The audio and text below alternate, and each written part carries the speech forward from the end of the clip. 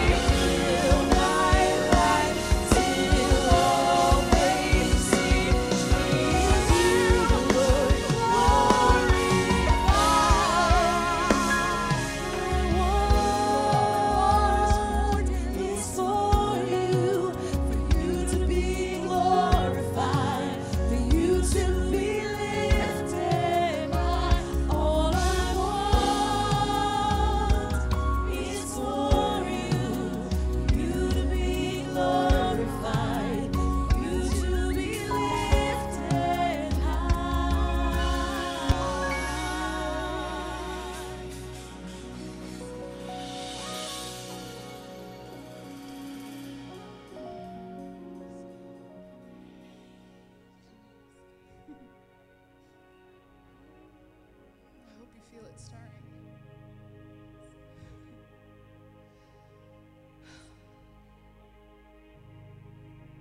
Oh, feel the stirring of the Spirit deep inside, and that it overflows to the outside.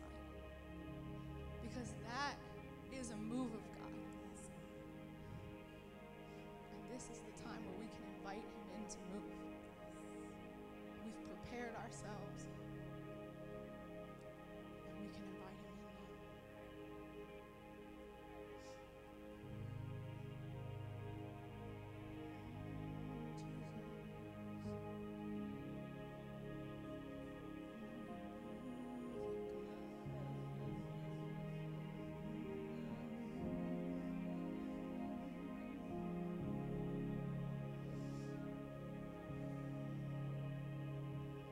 Mountains are still being moved, and strongholds are still being loosed.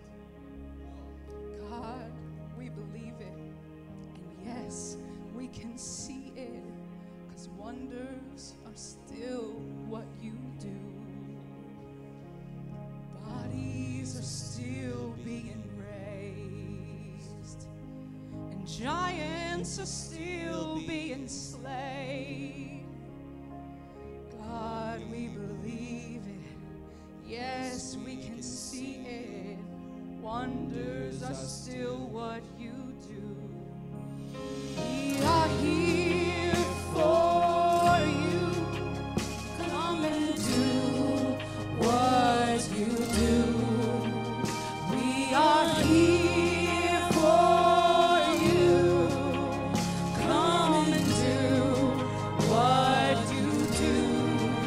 We set our hearts on you.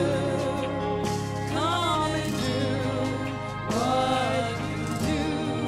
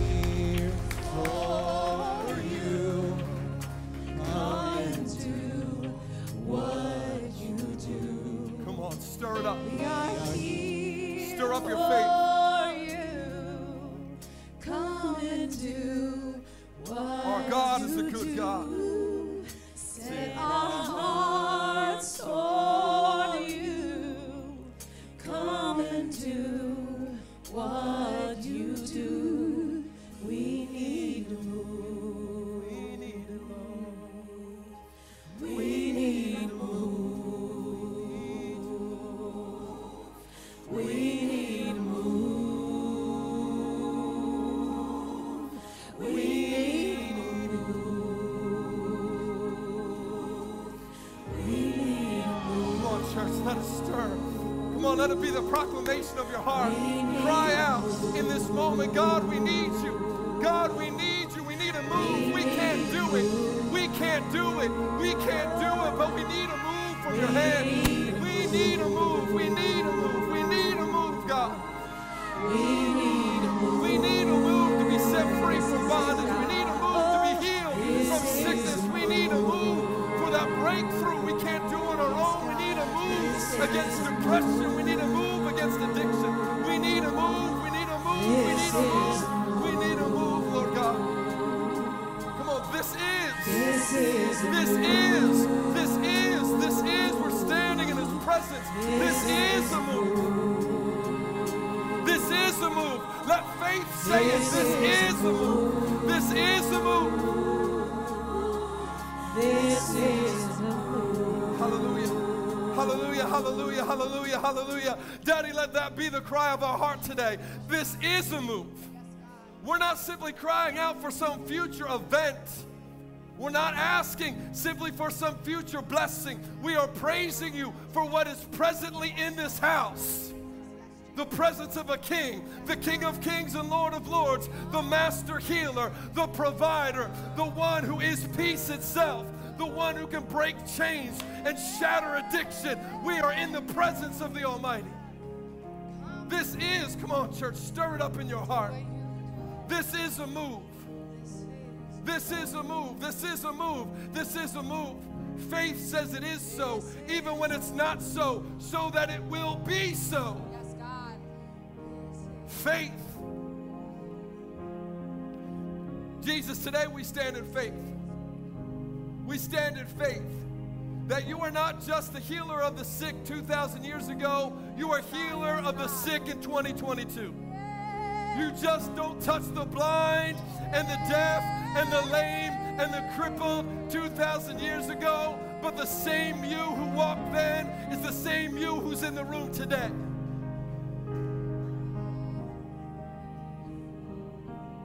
We believe that you are the same God that would not let the oil run out on the widow, Lord God, who spoke and the rock gave water, who sent daily manna down from heaven. You are Jehovah Jireh. You are the provider, and there's not one thing that we lack that you don't have the authority to provide.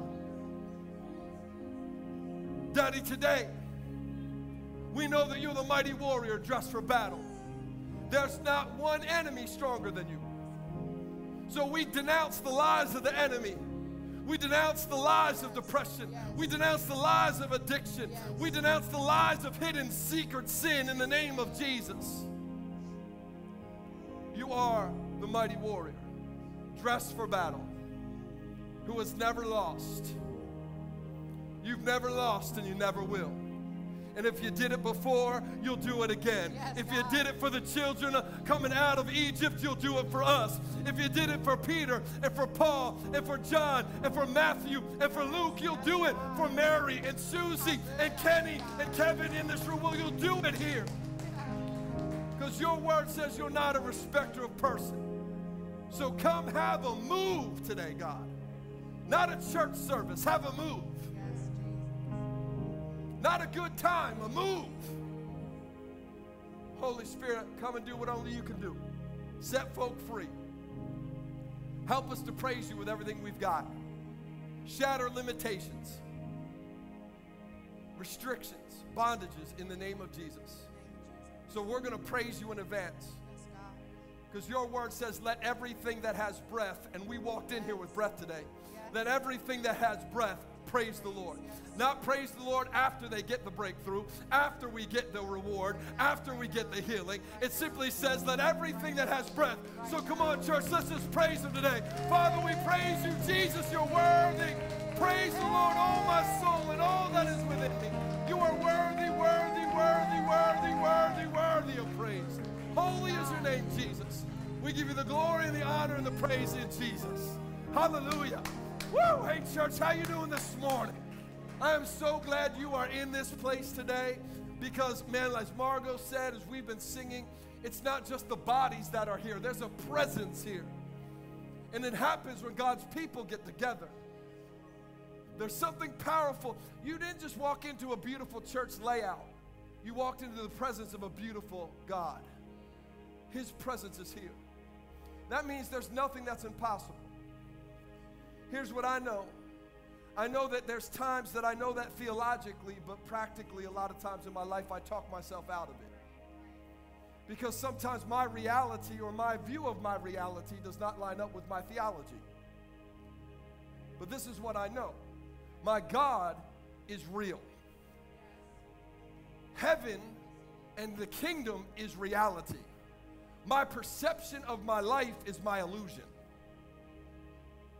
So this is just a moment of getting surrendering my illusion to his truth. He said it, that settles it. I know we had that, Dee and I talk about all the time. I know we don't have bumper stickers anymore. Anyone else surprised when you see a bumper sticker? Like when you know someone's old school or the car is recycled, come on, when there's a bumper sticker. But there used to be a bumper sticker that said, God said it, I believe it, that settles it. That's wrong. God said it, that settles it. Whether we believe it or not matters to our life. God said it, it's not up to you. It's not like, well, I agree with you, God, so now it's true. It's true. Whether you agree with it or not. Making it a reality in our life takes us agreeing with it. Where two touch something in agreement, my Father does it. So I don't know how you walked in today. I love Margot's transparency. She said, I'm having a day. I'm having a day. Some of us have had a week. Some of us have had a month. Some of us have had a couple years. But that's the illusion. The reality is he is my joy. In his presence, there's fullness of joy. He is my breakthrough. He is my peace. He is the keeper of my soul. He is the great reward. He is the master of whatever you're going through. So let that rest in your soul today. Let it rest in your soul. It's actually really important that we come together because when we hear someone next to us, because when we're at home sometimes just listening, which I applaud, can we just give a shout out to everybody who's online this morning? Good morning. We love you. We're so excited that you're here today, joining in with us. And we know for so many reasons people are on vacation or sick or whatever, they can't be here, and that's the beauty of the online campus. But when you're together and you think you're the only one going through it, you can get depressed. But when you get in a room like this and other people are like, you're like, oh, I'm not alone. And then you start to hear other people start to believe in God for something. Then you go, oh, I'm not alone. Oh, it's just not me fighting the battle. I've got some brothers and sisters to the right and left of me. I've got others who are standing on the wall with me. It's important. Church attendance isn't important because it's church attendance. Being together is important because it stirs something up inside of us. Stirs. I get excited to be in the house of God. That's why David says better is one day in the house of God than 1,000 outside of it. Woo! So thank you for coming today to be stirred up and helping stir up others. Look, if you're a guest today, thank you for coming and being our guest. Welcome to Connect Church. It's great to have you. It really, really is. We want to try to get to know each other as best that we can. So as you're being seated, just say hi to somebody. If you don't feel comfortable giving them a high five, give them an air high five, fist pump. We know, look, just say hi to somebody. Oh, this is a move, Margot. Come on, that's so good.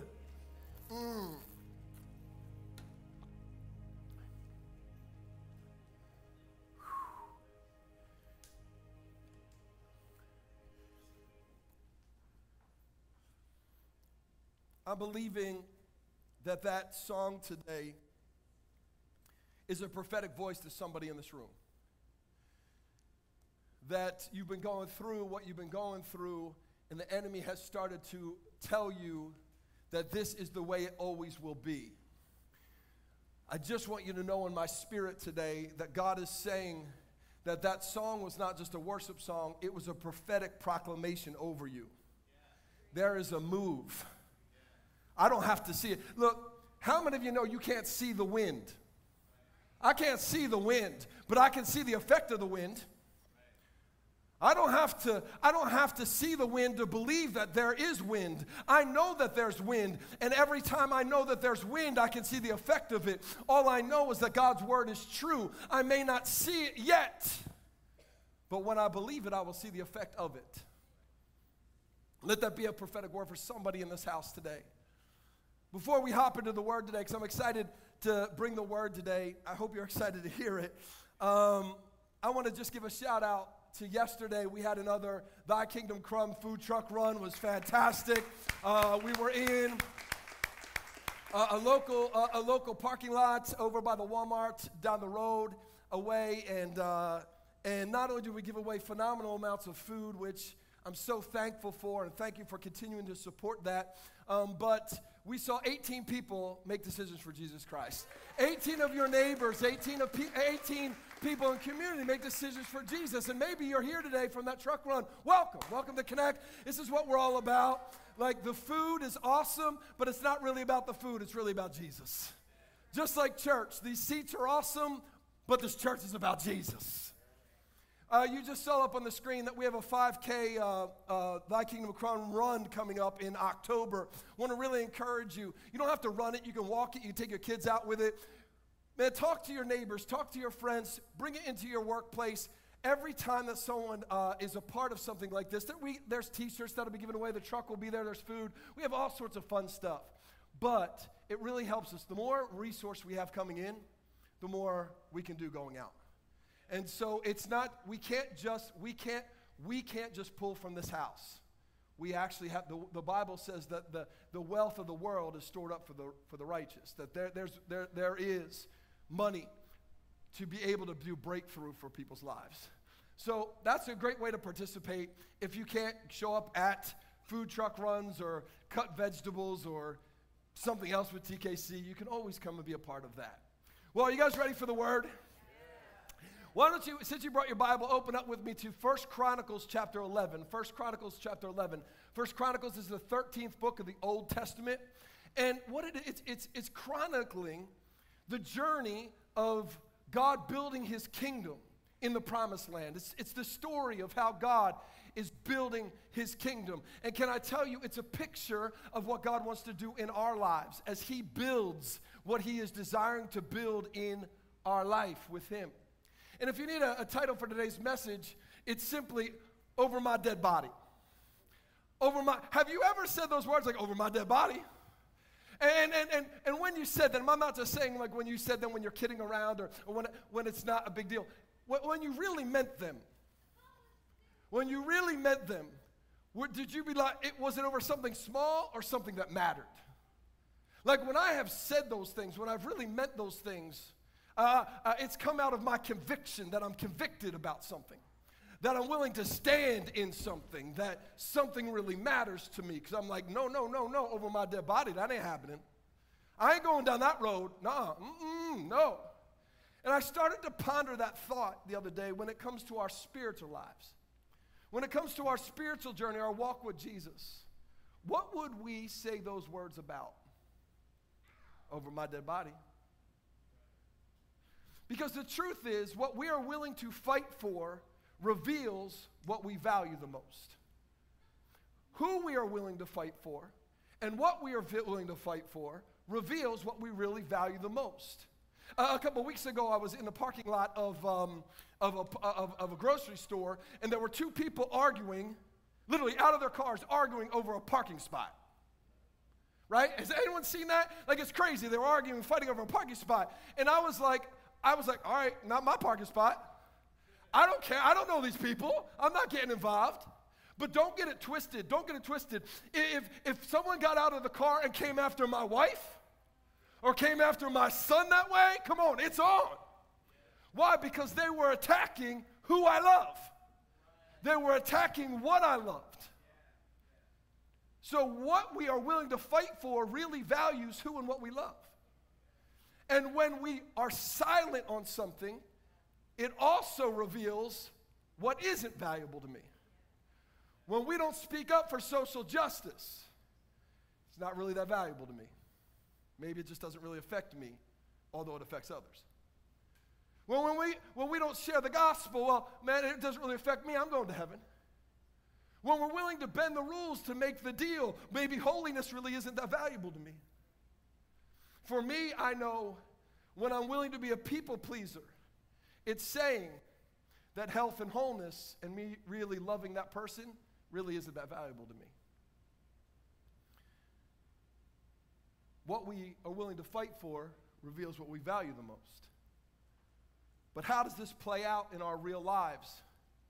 Especially when what we're meant to fight for, the thing we're meant to fight for the most, is to love the Lord your God with everything inside of you. Matthew 22:37, love your Lord your God with everything you've got and love your neighbor as yourself. See, this is the battle that goes on every day. This is the battle that we face in our real life at every turn, in every way. In a real way as parents, as kids, as co-workers, as gym members, as shoppers, as employers. We are faced with this constant decision of really what is worth saying over my dead body for. In this text that we're going to look at today, we looked at it from a different perspective at the end of last sermon last week, a little bit differently, so we're going to look at it a little bit differently this week. But King David and his warriors find themselves in a position where they need to decide if what they're standing in and what they're standing for is really worth fighting over. Is it really worth the battle? As the enemy comes rushing in, they need to make a decision, just like we do all the time in these moments of conflict in our daily life. Is this worth saying over my dead body? Or am I willing to trip over the dead bodies as I run away? Because in this moment, what ends up happening is, I hope today we can fully understand, when I'm talking about these moments of decision, I'm not talking about what the enemy is simply doing to you and I. We have to recognize that the one being attacked in these moments is the king. The spot that is actually being attacked, that you're standing in, is actually the kingdom. And so when we stand or don't stand, we are actually saying to the king and about the king, we either value him or not so much.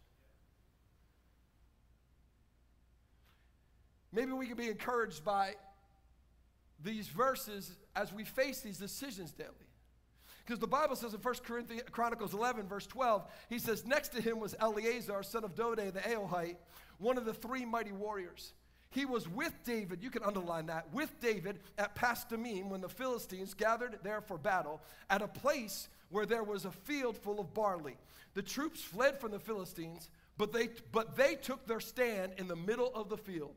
They defended it and struck down the Philistines, and the Lord brought about a great victory. I love first that Eleazar was saying, man, I don't care who goes with me and who doesn't. My conviction is not built on consensus. Somebody in America say amen.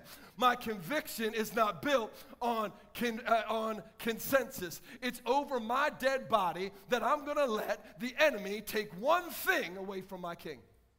Not one thing. See, when we stand on the battlefield of decision, this is often where we wrestle with who Jesus is really going to be in our life and who are we really going to be in his. This is the battlefield that we stand on. It's not a battlefield of barley or wheat. It's the battlefield of decision. And this is where we wrestle. This is where the wrestling goes between things we've been talking about for a while now, the difference between a disciple and a believer.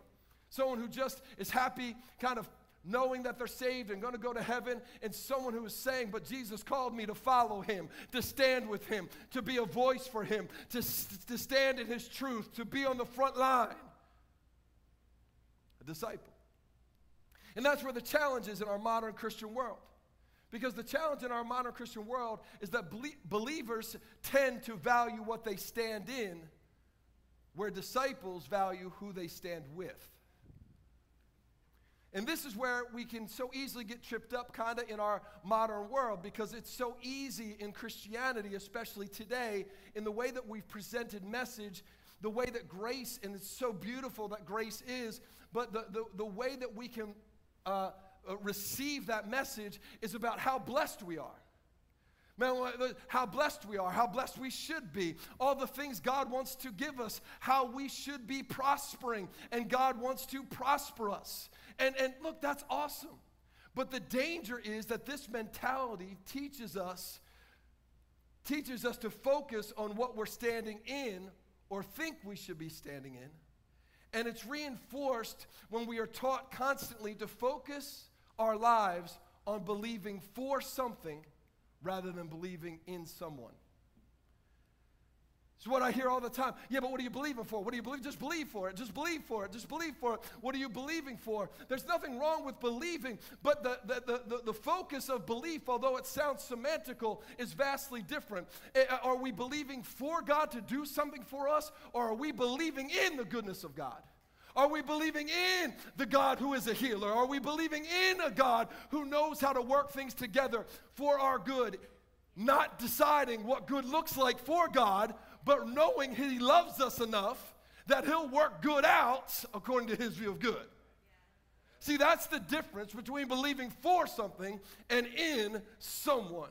That's why hopefully we can come to what Paul did in his breakthrough in Acts chapter 17, verse 28, where he says, man, in Him I live and move and have my being.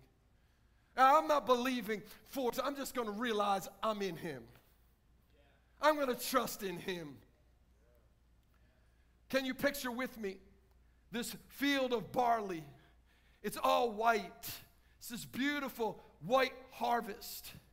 Because at harvest time, barley blossoms white flowers and it looks beautiful. That's why Jesus says the harvest is white. It's white for harvest. He's looking out at a barley field and saying, look at the harvest, how beautiful it is.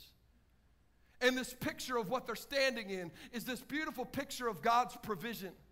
Provision that they didn't have to work for, by the way, because barley, you don't even have to plow the field to get a harvest. You can sow barley anywhere. It just grows anywhere. It's this picture of how God provides for us without us doing anything to get the provision. It's the picture of grace and mercy and forgiveness, His unconditional love. All those things come at us. We didn't have to do one thing to get it. They're just already there. And it's the picture of this beautiful picture of how God provides for us. And this is where we are willing to stand. Matter of fact, this is where we want to stand. This is where modern Christianity is teaching us to value to stand. Where has God provided? Did you notice, though, that God did provide? Like, that's how good God is. God did provide. And there's nothing wrong with God's provision. We should be thankful for God's provision. Psalm 35:27 says God delights in the prosperity of His children. He loves blessing His kids. That's awesome. Somebody should have just said amen. God loves blessing you. Like, that's awesome. That's how good our God is. We did not sow anything, and He blesses us anyway. But there's a trap here. The blessing of God is not the trap, but how we deal with the blessing of God is. Because if we are not aware, the enemy often uses the blessing of God as a trap to our souls, to trap our selfish nature, our human nature, the fallen side of us. Isn't that what happens in the very first temptation? Genesis chapter 3. Adam and Eve are standing in this unbelievable provision of God. They didn't do one thing. God spoke and everything was created and plopped them down in the middle of this incredible provision, and the enemy comes in and twists it and traps their selfish soul in it so that they see it incorrectly. For us, it might not be the garden. For us, it might be that new job that God blessed us with. And then the enemy comes in and warps how we prioritize it. So the blessing, becomes the priority over the one who blessed you with it. And now we've got no more time. We don't have any time because of the blessing. We're all stressed out. We lost our peace because of the blessing. We have no time to invest in our marriage or to invest in our kids. Why? Because of the blessing. We don't have any time to go to fours or shoulder to shoulder. Why? Because of the blessing. Do you see the trap? We've fallen into the trap. Did you see in this text, it was the enemy's intention to trap God's people inside the harvest, inside the gift. His intention was to trap them inside the gift. Do you know how easy it is for the enemy to do that? Because our soul already sides on that side. Our soul loves to be a receiver. Our soul loves to be, everyone's, you selfish. It's all right, it's your fault. Our fallen nature is selfish. We love to receive. Yes, somebody say amen. I'll own it up. Yes, yes, Lord. If it wasn't true, Jesus would not have said in Acts 20:35, it is better to give than to receive. Because if our natural self was to be a giver, Jesus wouldn't have had to speak into it.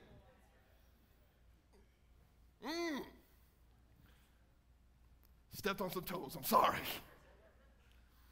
But the truth is when we fall into that trap, this trap shifts our focus off of the giver and onto what is given. And that what is given begins to direct our praise and our path. It's what is given. How do I get the blessing? How do I keep the blessing? How do I not? It directs our praise and our path, because remember, whatever you focus on, you give power to. You've heard me say this a million times. Come on, when you're on a diet and you say, don't eat chocolate cake, I can't eat chocolate cake, I can't eat chocolate cake, what you going to eat? Chocolate cake.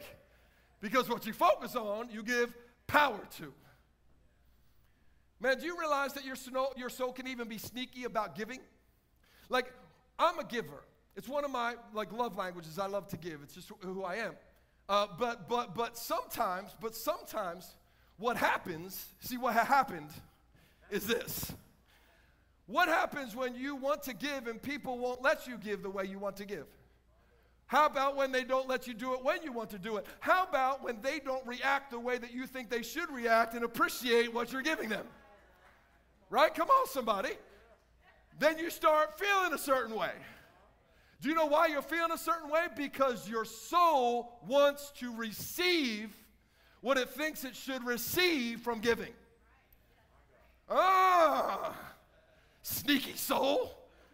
It's like a little soul ninja. It's in there. So the question is, when our soul is like that, how do we react when what we're standing in or what we're believing for is challenged by the enemy and it looks like we could lose it in the battle?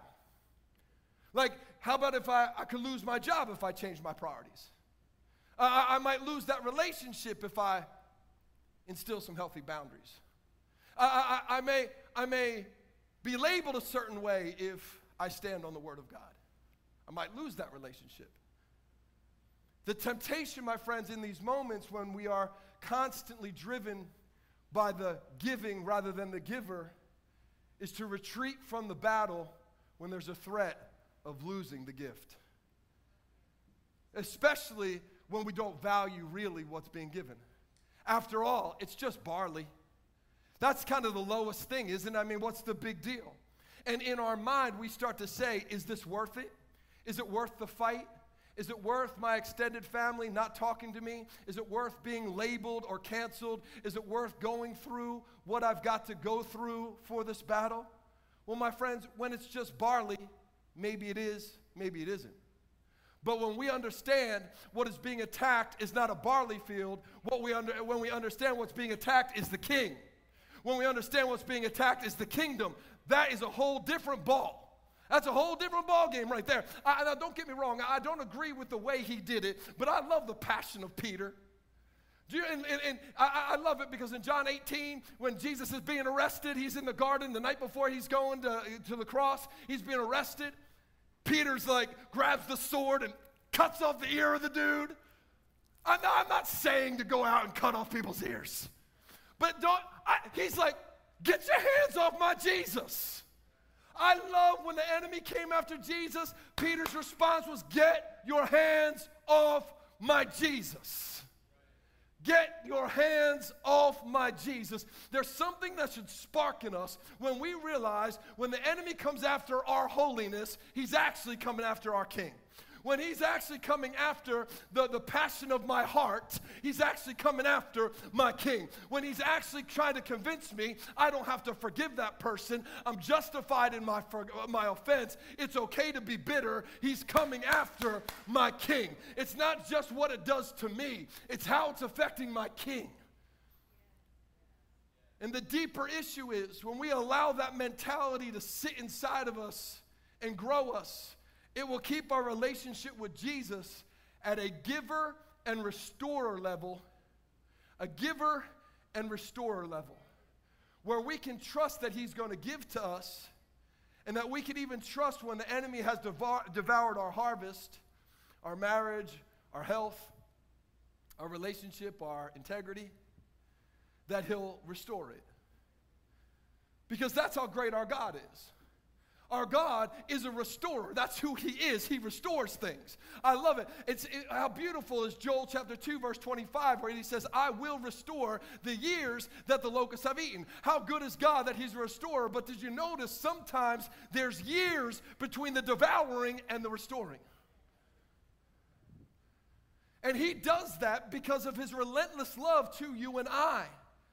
But when we actually just have a relationship with God out of giver and restorer, it actually keeps us, come on, we never get to understanding Jesus as Lord and lover of my soul.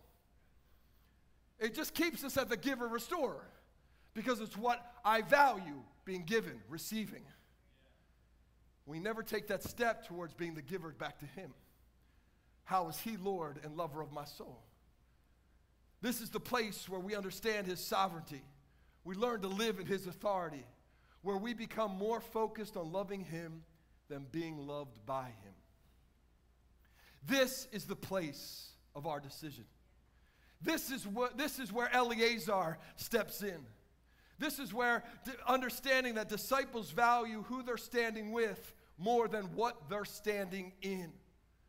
I love that name Eleazar. We said last week it actually means God is my helper. But obviously Eleazar understood if God was going to be his helper, he needed to stay as close to him as possible. Did you realize, did you see in verse 13, it's the reason I had you underline it. It said Eleazar was with David. It did not say David was with him. It said he was with David. He was with the king. Where the king was, he was. See, our proximity to Jesus matters in the midst of our battles. Because there are moments we learn about him being warrior, not simply savior. Where we learn to stand in his authority and not simply count on his recovery. Because God will either help us during the battle, come on somebody, or he's going to have to help us after our defeat. But our proximity will determine that. Did you notice, by the way, where it happens? It happens in this place called Pas Dammim. Pas Dammim actually means limit of the blood. Limit of the blood. Hold on to that for a second. But I also want you to know this is the place where David defeated Goliath. This is the place where David, the king, this picture of Jesus, had already conquered the enemy. So he didn't need to learn that he could defeat the enemy. He already knew he could defeat the enemy. It wasn't so the king could know he could defeat the enemy. It was so Eleazar knew that the king could defeat the enemy. It was so Eleazar knew that he could stand and win the battle. See, your king has already won the battle. The king has already won the battle. The cross is not the cross does not tell us that Jesus needs to be convinced that he can beat the devil in our life. He's already conquered over him, triumphed over him at the cross, made a public spectacle of him. When we come to the cross, it should remind us that we can win the battle. Because our king has already won the battle. The reality is, though, my friends, in whatever field we have stopped applying the blood, that's where the enemy will come. In that field of guilt and shame that we allow because of our past or because of how we made a mistake or we messed up, oh, that's where the enemy's coming. When we have stopped applying the blood to that field of selfishness and self-protection, that's where the enemy's coming. When we stop applying the blood to the field of disobedience and rebellion to his word, that's where the enemy will come. So we can't know simply Jesus as the restorer. We have to value him and love him as the king as well. The truth is, there's power in the blood, isn't there? There is power, wonder-working power. Come on. In the blood of the Lamb. There's like 3 people know the old school song. Come on. Thank you. Nancy,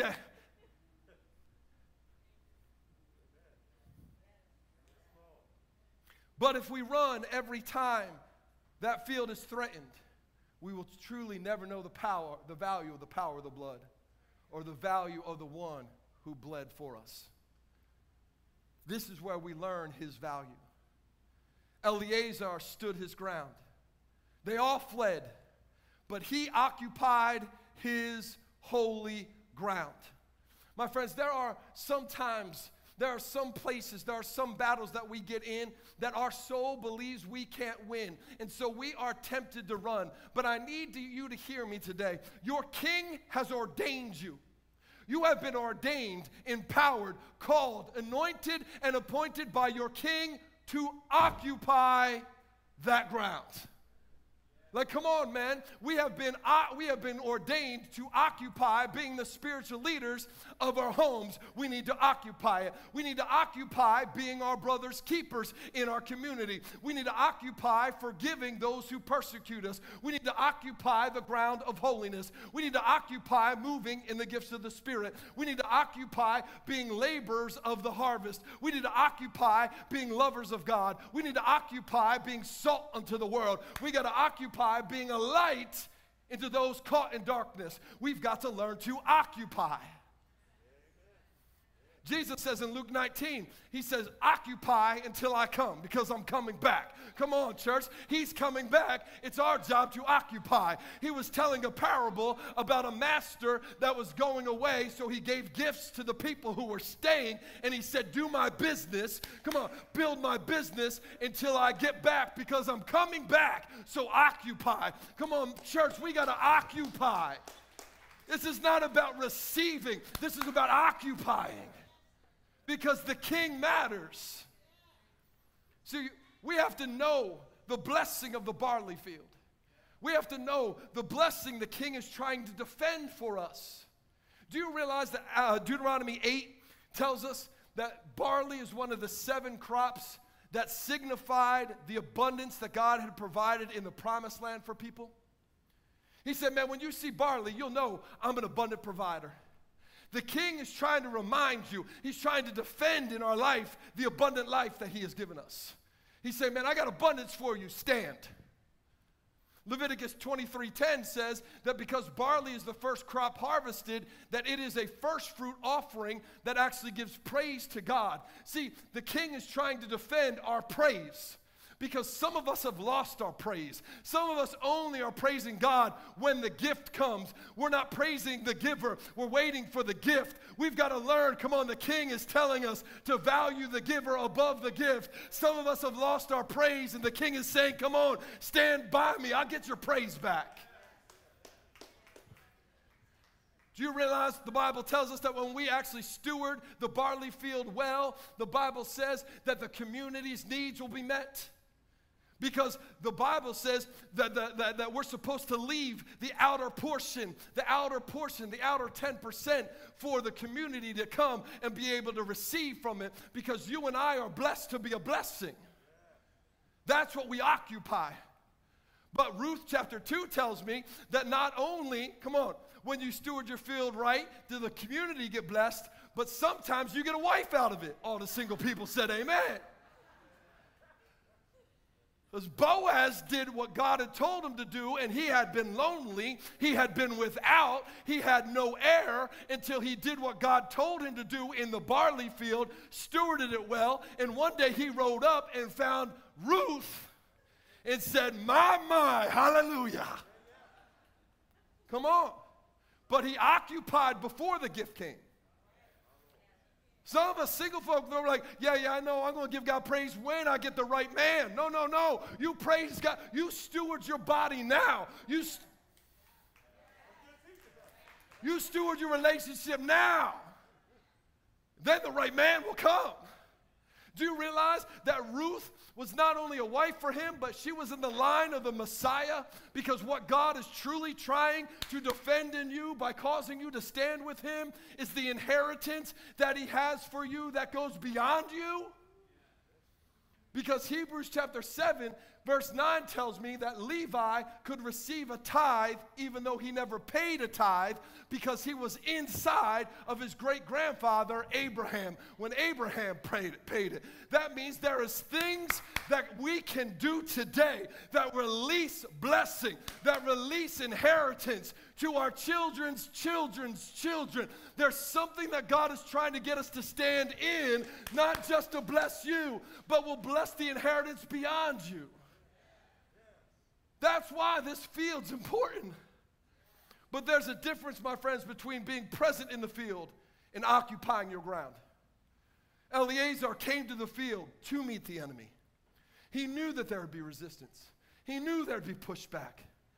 The truth is, convenience is not part of Christianity, but conflict is.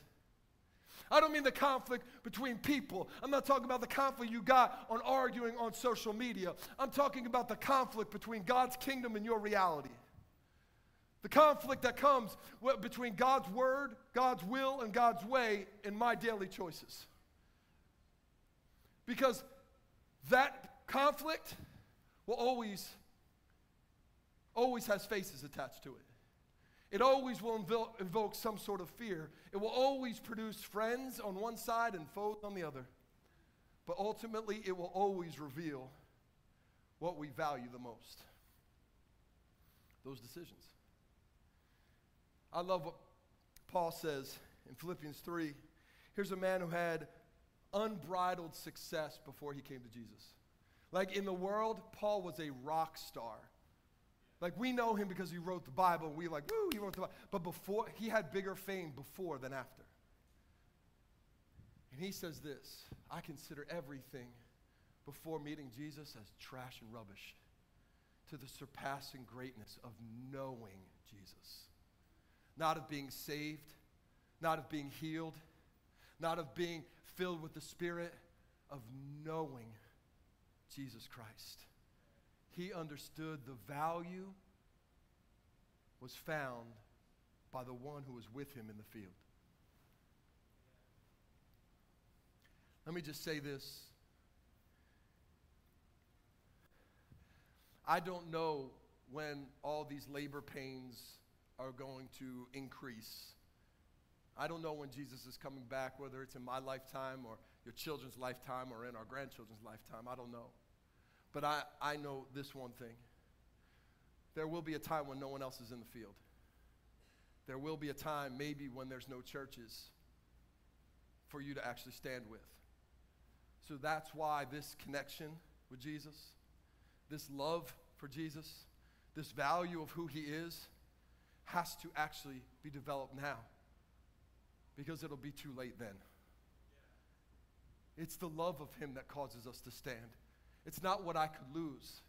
It's how it breaks his heart. See, the truth is, my friends, when we flee, it's not that God doesn't still provide for us, because he does. This story ends in 2 Samuel 23:10, and the Bible says all the people who fled came back and plundered. They got what they wanted. They got provision anyway. So what does it really matter whether I run or not? Because I'm still going to get what I want. If what you want is plunder, you can run. But if what you want is the king, you've got to stand. It's not that God doesn't still provide for us, but simply we won't grow from the battle if we run. We won't know the next time that the enemy comes that we've already faced down this enemy before. We've already had victory over it, so there's nothing left to fear. And because we don't know that, and that's where God needs us to be, wants us to be, that's where victory is for you and me. That's where peace is found in our daily lives when we know there's nothing to fear because the battle is already won. The battle's already the Lord's. We've already overcome this in our past. He continues to bring us back to the battle until we learn it. That's why the very next verse in 2 Samuel 23 says this, and the Philistines came again, but this time to a field of lentils. Lentils are more valuable than barley. They're protein. They had a higher value. So God said, fine, if you're not going to fight for lentils, how about I let the enemy attack this? Maybe this will cause us to stand.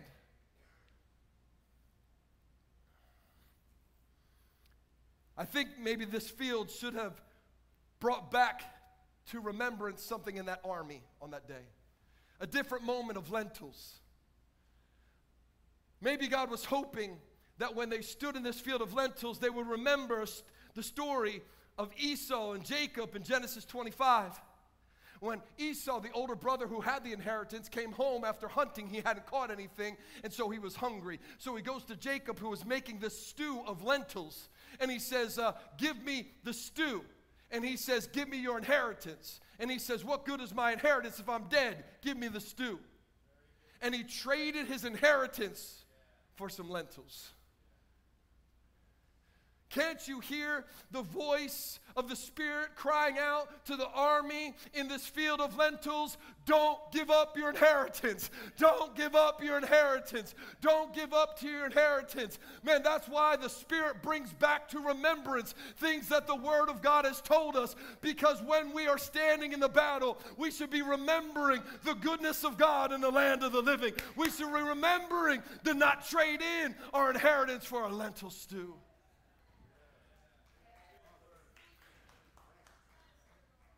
I love that verse 10, we're getting home, we're coming home. You all right? We're coming home. We're at level 10.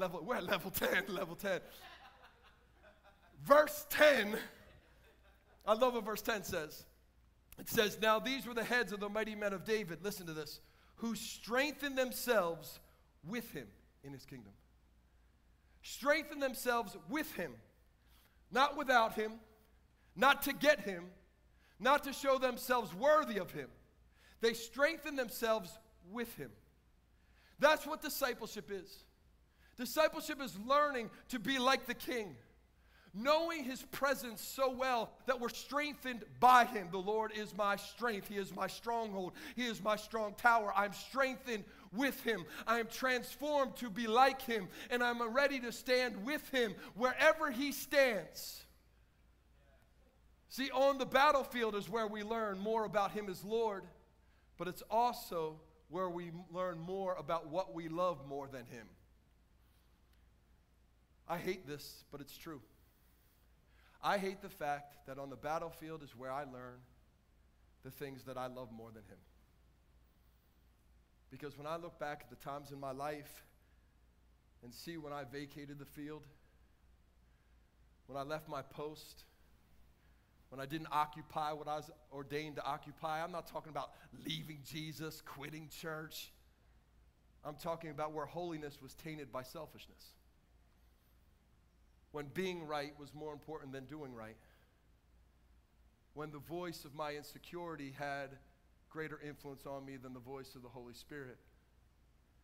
Where keeping the peace with people was more important than the peace of God inside of my life. But the truth is, they all reveal what I love more than him. Because those things made me leave the field. I didn't leave the field. I left his side. Until we get that point, it's still going to be about the field. It's not about the field. Those things made me leave my King's side. As hard as it is for me to look at those things, when my deepest desire is to love them with everything I've got, I need to look at those things. I need to take note of what made me leave the field in those moments. Because they're the things that get in the way of me really loving him with everything I've got and him actually feeling loved by me. The Bible says in Matthew 6:21, where your treasure is, your heart will be. So how do we show him that we love him? We value what he values. We value who he is more than what he gives. We stand with him in those fields, and we learn to treasure him. Even when we don't understand the value, how valuable the barley field is, we understand how valuable the one in the barley field is. And then our heart will follow. I was talking to a friend this week about this concept, and I was sharing how I screwed this up early on in our lives with Danielle. Because Danielle's love language is acts of service, right? And I didn't know what that was. Can someone give me a way? I didn't know what that was. Because my love language is physical touch. Like I understood, like when I hugged her, kissed her, snuggled up on her, like she should feel loved. That's the right way to love people. Others like, nobody in here physical touch. Yeah, people pointing at people right here. Acts of service, but I didn't know what that was. I didn't do it right all the time because it wasn't modeled for me. I didn't quite understand what that was. But one day I said, man, I gotta change this. She matters to me. I need her to know that. I didn't change these things to keep my marriage together. I started to do acts of service because I wanted her to know and recognize that the things that do not come naturally to me that matter to her matter to me. And so, man, I started to make the bed here and there. I started to pick up my clothes. Come on, somebody, put them in the hamper. I started to do laundry occasionally. I started to fold the laundry and take the laundry basket up the stairs. Hallelujah. Because back in the day, this is the truth, back in the day, she would do the laundry, fold it, put it in a basket by the stairs, and I'd walk by it. Then she'd put the laundry basket on the stairs, and I'd step over it. I told you I was a mess. I started to do laundry. I started to cook. And some people be like, yeah, but you love cooking. But I didn't know I loved cooking until I did something to bless my bride, and a passion I didn't know inside of me was unlocked out of me. See, sometimes you might not even know the passion God has placed down inside of you until you start to love him in a way that is not natural to you. The reality is Eleazar hadn't forgotten what he was before he met the king. He was poor, he was desolate, he was disenchanted. But he had been poor before. He had gone without food before, so he could do it again. If he lost the field, so what? He knew what hunger was. So it wasn't what was in the field that moved him. It was who was in the field that moved him. This king, the one who had believed in him, the one who had given him a home, the one who made him what he was, the one who raised him up, the one who transformed his being, this king that gave him purpose, who made him special, who loved him when no one else did, this king who gave him a place, who made him his own, who actually called him in, who trained him up, who raised him to be special. This king was worth standing in the battle for. This king, when the enemy said, I'll be taking them to hell, Jesus said, over my dead body. When sin said, I'm going to keep them in bondage, Jesus said, over my dead body. Come on. When sickness said, I'm going to consume them body, soul, and spirit, Jesus said, over my dead body. When the grave said, I'm going to swallow them up, Jesus said, over my dead body. When addiction said, I will never let them go free, Jesus said, over my dead body. When the devil said, they will always be mine, Jesus said, over my dead body. Come on, church. This king is worth saying, over my dead body, I ain't going anywhere. If for no other reason than that king is worth him hearing me say, my king, I don't understand the field. I don't know how we're going to win, but I know you're a mighty warrior dressed for battle, and I ain't going anywhere. That, and our heart will follow. And our heart will follow. This, my friends, is how we move from giver and restorer to Lord and lover of my soul. This is how we move, and it becomes much more about how we can make him feel loved by us than us simply always receiving the gifts of love from him. I got to occupy. Over my dead body, I'm not going down that road, Jesus.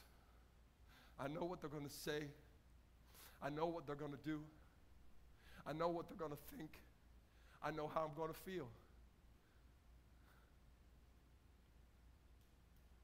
But over my dead body, am I going anywhere? I ain't leaving the field. I'm going to occupy my place. And I'm going to stand by you. Because I know where my treasure is, where my time and my attention and my energy and my resource and my focus, where that is, my heart will follow. And I may not love you as much as I want to. But I want to love you more than I do. And so I'm going to stand here. And over my dead body, am I going anywhere? All of us today stand in the valley of decision. For you, it may not be heaven or hell. For you, it may be believer or disciple. One who stands or one who runs.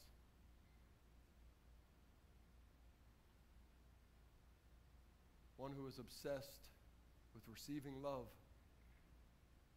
or one who is purposed in making the lover of my soul feel loved. But we all stand in the valley of decision. It's not about being better or a good Christian. It's not even really about your testimony, making sure everything stays good. It's all about Him. Him. Him. How much of Him consumes my time, my focus, my attention? Because what I focus on, I give power to. Can we pray? We all are standing in the valley of decision.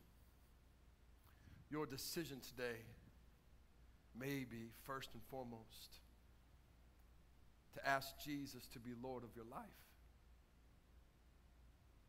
The Bible says that it's not any work that we have done that can earn this. This is seeds that He's already sown in unplowed ground.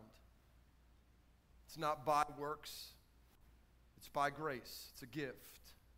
And all we need to do is receive it today.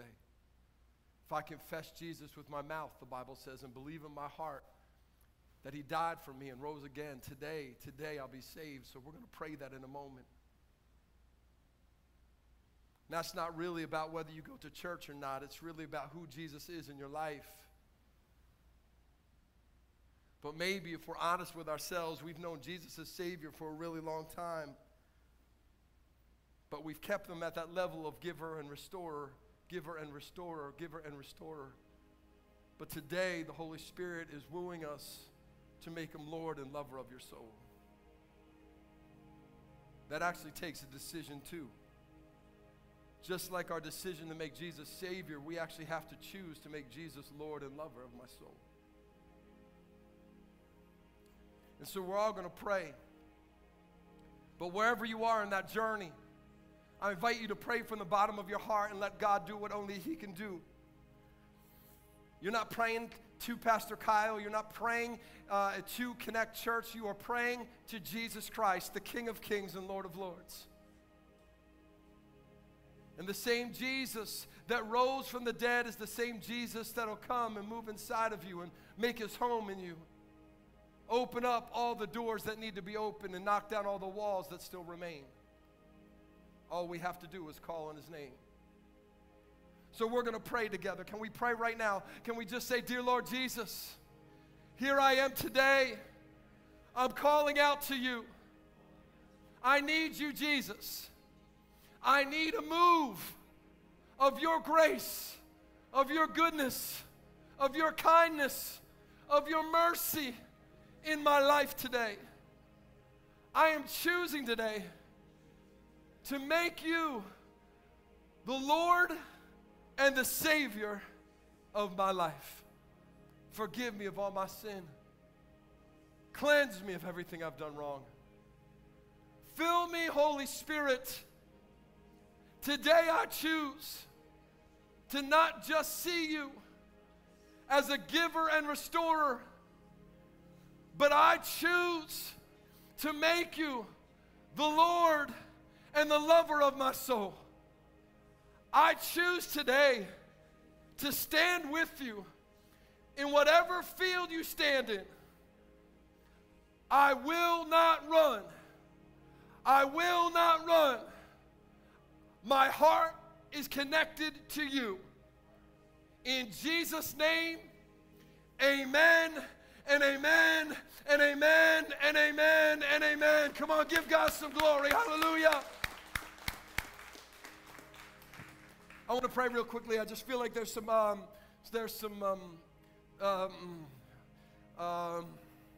all I can see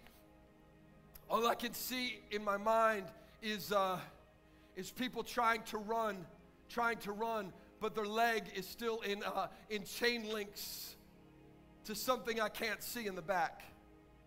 And they're pulling against the chain, and they're pulling against the chain. My friend, I need you to hear me say this, and we're going to pray this right now. But my God, Jesus is the breaker of chains.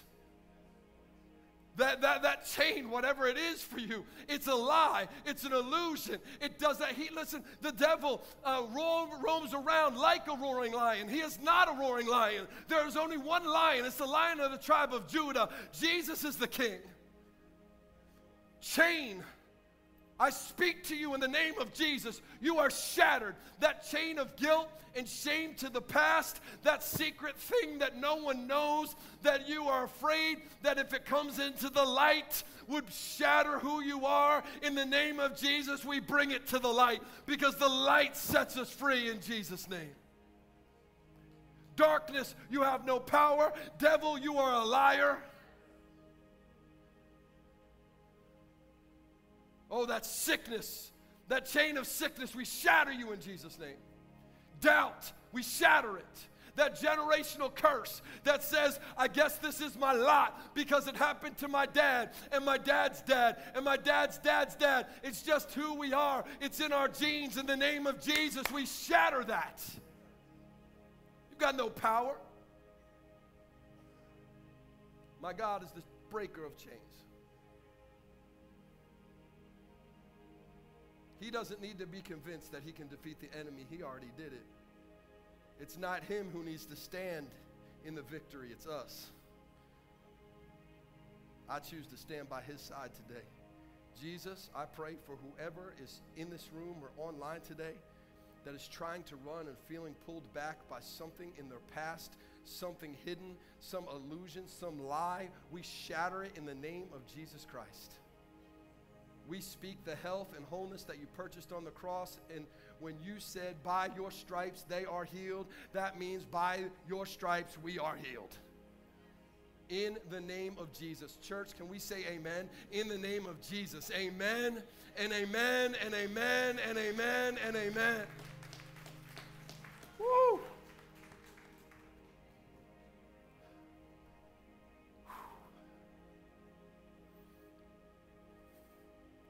Can you feel it? It's not about a feeling, but the presence of God stirs something. I pray that there's a stirring in you. When you move out of this room, there's a stirring. Stirring. Because I promise you, the moment you leave this room, the moment that we step out of those doors, oh, the enemy's coming. And he's coming in force. And there's going to be all sorts of people around you who run, and you're going to get on social media, and you're going to see this pastor that failed, and this church that did this, and this Christian group that's crazy over here. And you're going to be like, man, I'm all alone. You are not alone. There is one who stands in the field, who has never lost a battle. Who has never lost a battle. You are not alone. You stand, you stand, you stand, you stand. Till you take your last breath, you stand. Let them come. Stand. Pastor John's already up here. He's going to take the offering before we go. I'm going to get off the stage because I can keep preaching. That's a problem. Pastor John, can you help us worship God? Because we're great receivers of his gift. But this is part of stewarding the field, isn't it? This is part of us saying, man, I got to steward what he gave me. Come on, help us out. As Pastor Kyle was sharing this morning, you know, a lot of times we get up here and we have something planned to share, and then the message is going, and it's like, oh, that's absolutely not what I'm supposed to talk about this morning. And he was talking, he said something as a passing comment that he is a giver by nature. And as someone that has benefited from that in my life, I can absolutely vouch for he is a giver by nature. His birthday, though, is December 15th. And can I tell you that I dread December 15th every year? Because he is the hardest person to give gifts to on the planet. Because if it's something that he really wants, he gets it. You're like, no, don't buy that. Give us a list of things that you want, because you're the hardest person to buy things for. So you end up having to figure out what he wants that he doesn't know that he wants yet, and find those things and give it to him. He's also my brother-in-law. But you know what I don't do? My birthday's January 9th. I don't sit there and go, oh, I need to get him a really good gift, because my birthday's a couple weeks later, and I want to make sure that I get a really good gift in return. We might have done that when we were 4, and then someone told us, that's not acceptable. That's not an okay behavior. We give because we love. And I have a problem with giving in church culture in America. Because we say, oh, we give, and then God blesses us. So we give for God to bless us. That's wrong. It's inappropriate. It's trying to bribe God.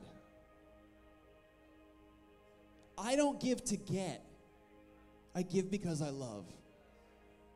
And we do it in other areas in our lives, and we're willing to talk about it in other areas of our lives where, like, I give because I give, not because I want to get.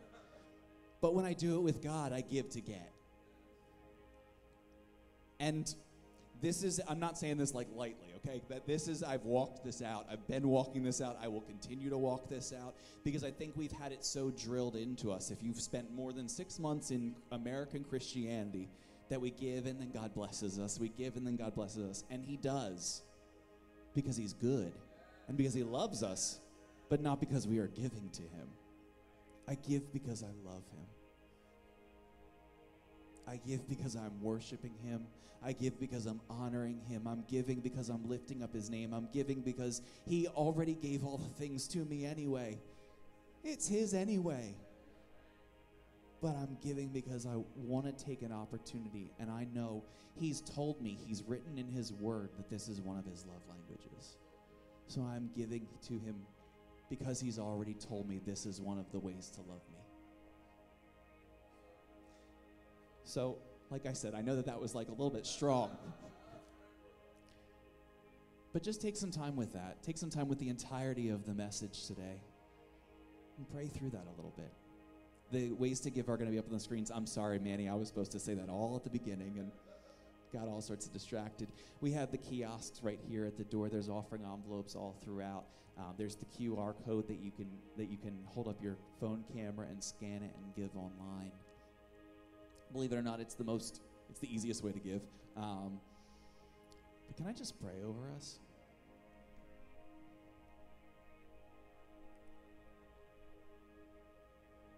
God, we love you. Help us in the places that we haven't yet learn what it means to love you. That our lives would honor you with each and every piece and each and every part.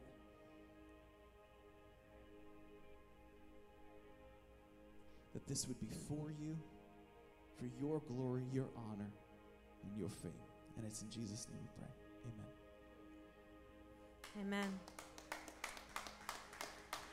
Church, you can stand. You can stand. And we're gonna say goodbye. I just want to, if we were supposed to sing, we don't need to sing.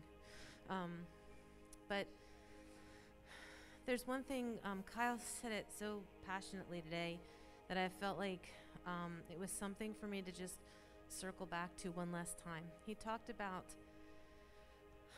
like standing firm and not running. And I just want to tell you that literally every week, our 100% focus, intention, purpose, continually, and no matter what we plan to teach, what we plan to convey, it is always so that in the day and then the days to come is that you will not be one that runs. I cannot tell you how much that is a part of our daily life talking about it. in the days to come, that you will not be found running, but that no matter what, you will be found standing. And that when you stand, you will see one another on either side. I have had such grave flashes come before me of being in the last days and seeing people that I love running away. People that I thought would be standing so firm, people that I thought had well decided long ago that they would be found planted, and they're just running by me. And I truly believe, and I think that Kay would totally back me up on this, is that passion and that reality and that truth, it shapes every decision that we make in this house. It shapes everything we decide to share and not share, focus on, not focus on. It goes into every one of those decisions, because that's how seriously we believe our faith will be tested. So understand that when we have these Sunday mornings, we're so aware that you drive here, you come here, you carve out your time, you plant yourself here. And because of that, we take that so seriously that the word that is responded to, those actions, it's that weighted. There's a million things that we could be talking about. I'm telling you, the topics are just never ending. The fact that God would continue to have us hover around the things that will help you in the days to come stand when so many will fall or run, it tells you how seriously God has turned our attention toward this. So I pray, church, that this is not your only time that you sit with the word, because this will never be enough. This will never be enough. This is something to cause you to go, to keep being drawn. But it can't be your only source. But remember that this source is about a very real life and a very real future and a very real God and a very real enemy. And it's okay to have that awareness through our day, because it tells us, what does God think that in all of the ages he put us in this one? He put us in this one. There has got to be a reason why you occupy this moment. Father, I thank you, God, for every person, every single person that heard the word of the Lord today. I pray, God, that it would go into parts, in crevices, in doors that have been shut, in rooms that have been closed. And God, I pray that your light would just consume. That it would consume cobwebs and dust, and it would open boxes that have been sealed and tucked under old bed frames. And God, the light would illuminate what the enemy tries to keep in the dark. And that the warmth of your light in those places that have drawn cold, the warmth would draw them to your side, God. And not just to be in close proximity with you, but so that their roots grow deep. God, that their roots grow deep. That their roots grow deep, God. I pray, Father, that you would help Kyle and I to bring a word every single moment that it is in our hands to bring, that causes the possibility of roots going deeper, God.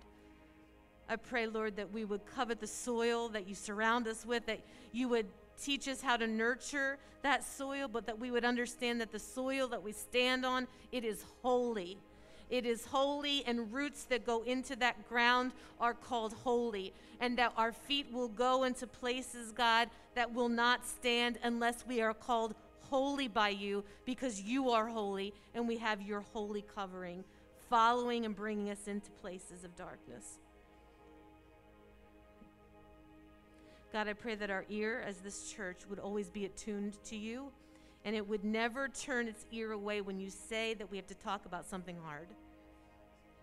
God, no matter what it is, I pray, Father, that you would give this house strength, that we would be able to yield as a people, not just as leadership, but as people, God. That when you bring a word that we need to hear, that we don't want to hear or we don't want to bring, God, I pray that we would be yielding all the other days, Father, so when you bring a word to us corporately, that we would be able to absorb it and it would go down into our roots, and our roots would expand in that holy ground, and we would understand that we are in a holy field and the battle is the Lord's. In Jesus' name, amen. Amen. We love you, church.